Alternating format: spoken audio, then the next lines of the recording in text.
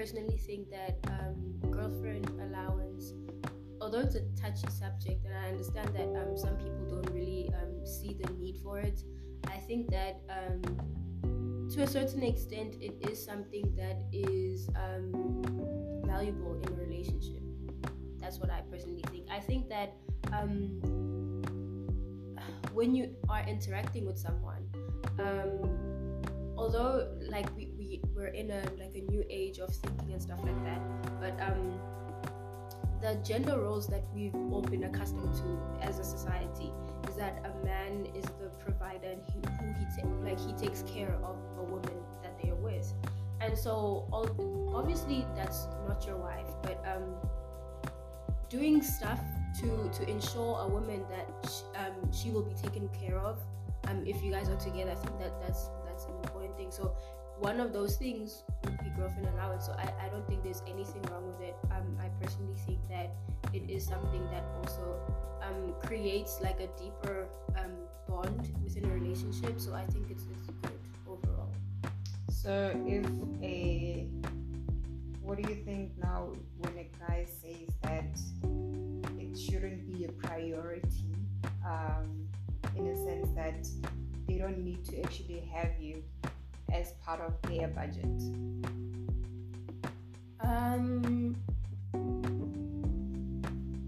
But are they making like other arrangements for me to be part of their budget? Because I'm part of their life, so obviously I have to be part of their budget.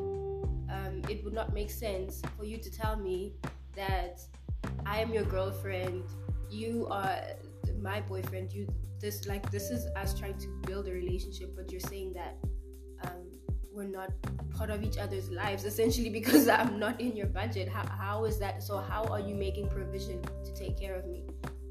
Is he doing it in other ways? Is he but I think not even like going for dinner and going on out for dates, that is something that is already like it's supposed to happen. So what would it be that you show me you're willing to go the extra mile also to ensure and to make sure that I feel secure as well in the relationship? I mean, it doesn't have to be 10,000 rand. It literally, girlfriend allowance can literally be 1,000 rand. If you just say, babe, I want you to be able to go and do your hair and do your nails every single month, so I'm gonna give you 1,000 rand. That's okay. It's not like girlfriend allowance has to be I'm gonna pay your rent and I'm gonna pay for your car insurance and I'm gonna do this and I'm gonna do that. It doesn't have to be like an extensive amount. It's just literally you appreciating me as well as someone who is there for you, who is supportive of you, who basically also like nurtures you. I probably cook and clean and stuff like that. So those are the types of things. I mean, it's like a two-way street, you know. So what am I supposed to, like, if you say it's not a priority, could I say me cooking for you is not a priority as well? Because you would then feel, how would you feel, you know, as a man? You would want for me to take care of you. Not all the time. Obviously, I can't do it all the time. But and same with girlfriend allowance. You don't have to do. It's not like a set thing. You don't have to do it all the time. But it's a show of appreciation, and I think that's good. So then, how do you feel when you like maybe a topic like this comes up, and then a guy would be like, "But do girls give us boyfriend allowance?" Honestly, I think that sometimes with a lot of men, they tend to, I mean, I know I'm stereotyping, but they tend to take this whole feminism thing and like want to throw it in our faces. And I think that's so wrong because yes, I believe in equality, and yes, I am for women empowerment. I am for feminism. And like, just because I'm a feminist and just because I want to be independent doesn't mean that I never want to also be taken care of. It goes both ways. For like, anyone wants to be taken care of. It doesn't matter if you're a man or a woman, and you want to be appreciated. So the whole, yeah, we're equal and you're supposed to be independent, I'm not gonna take care of you at all. Like, so what are we building then? Like, why are we in each other's lives if we're saying I'm not gonna ever do anything for you. Like, what are we doing? what are we doing?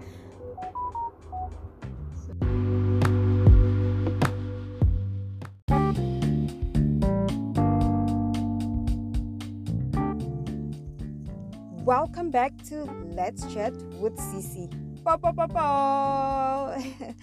Now, guys, remember in my first episode, it was an introduction and a spontaneous chat with two gentlemen regarding a trending topic about girlfriend allowance. They gave their voice and opinion, but now we have a voice from a woman's side. After all, guys, there are two sides to a story. In studio today, we have Tatu, who shares what her views are around this sensitive topic. If you want to share, hit me up on my social media handles on my profile and let's chat. Now, here's Tatu.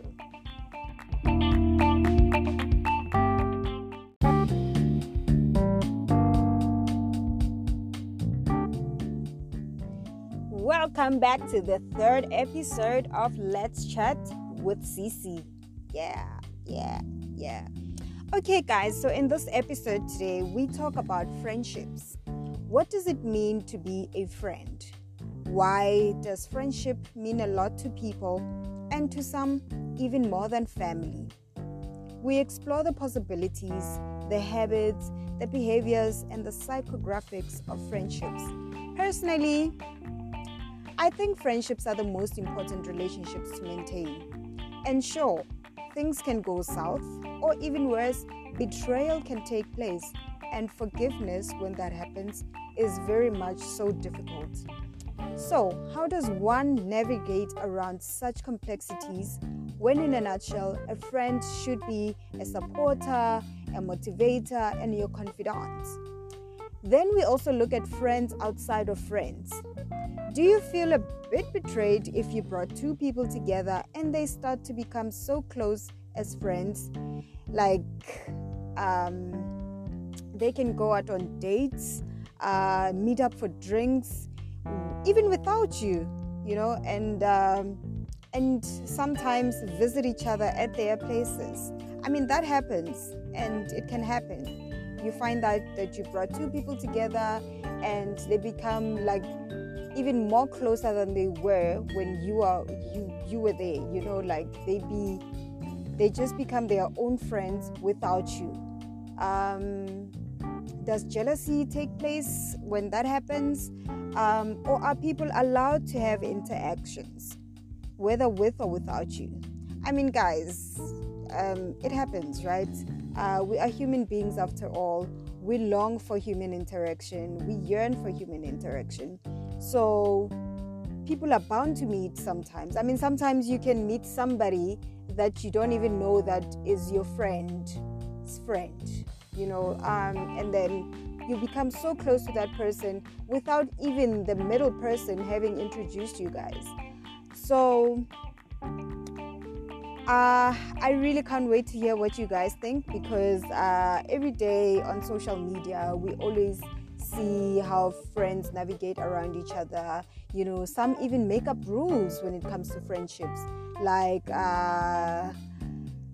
don't wear my clothes, in as much as we are best friends, but don't wear my clothes without my permission. And some people are easygoing, like, nah, my friend is fine. If we're the same size, then it's okay, But also there are certain rules that other people apply that go even deeper than just clothes.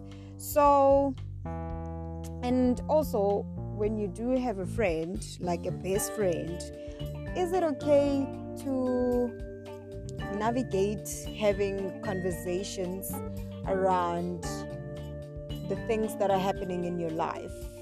How much of trust do you have with that person? Because these days, guys, like anything is expensive. Like, relationships are just expensive to maintain. And I'm not just talking money in monetary value, but I'm also talking like trust being the main factor.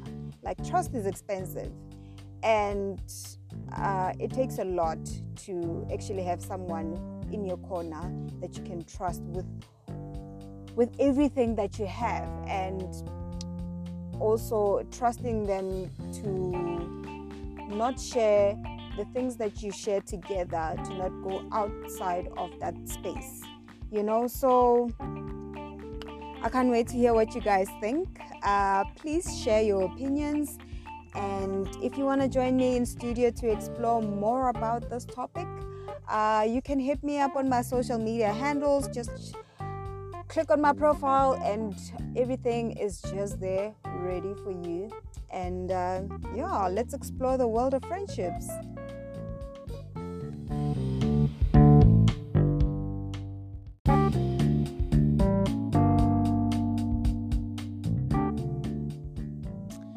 Welcome back to the third episode of Let's Chat with Cece.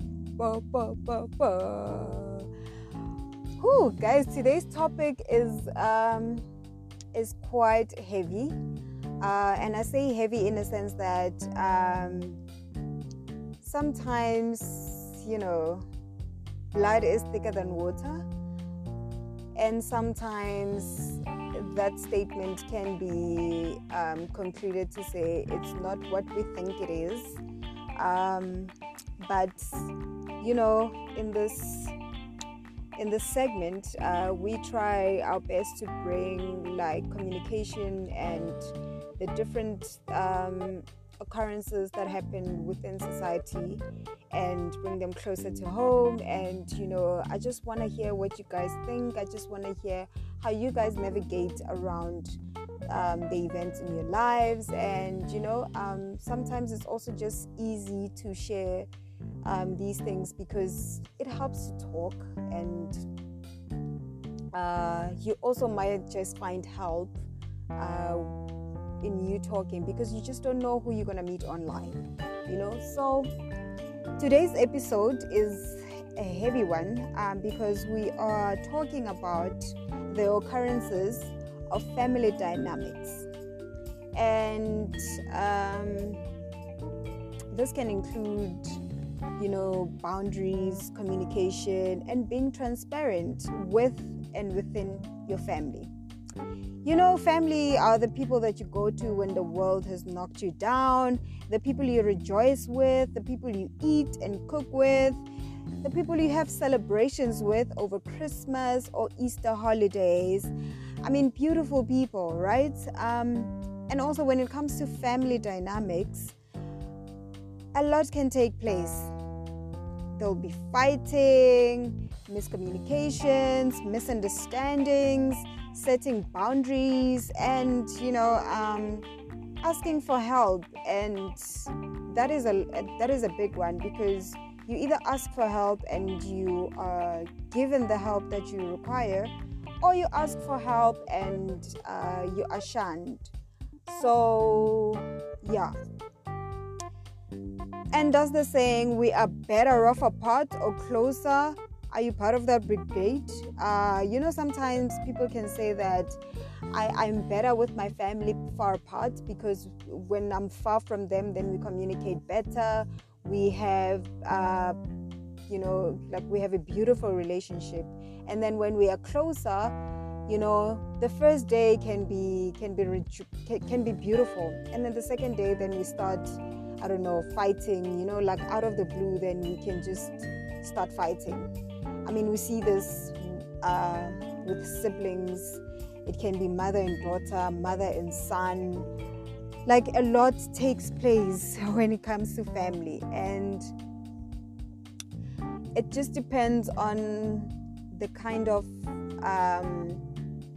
boundaries that you set with your family, because also within family there has to be respect. Respect also goes a long way. And this topic also stems from also what people are saying on the socials.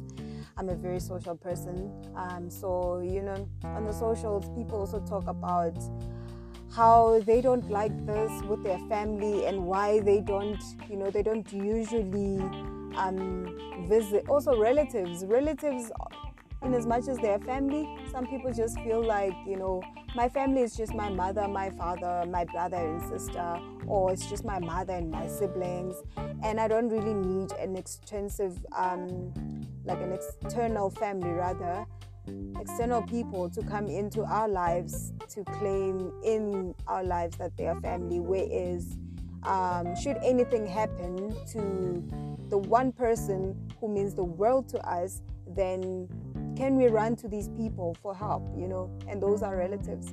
So I want to know your story. So guys, you know the drill. Hit me up on my social media and let's get chatting. Let's just chat, guys. Let's chat.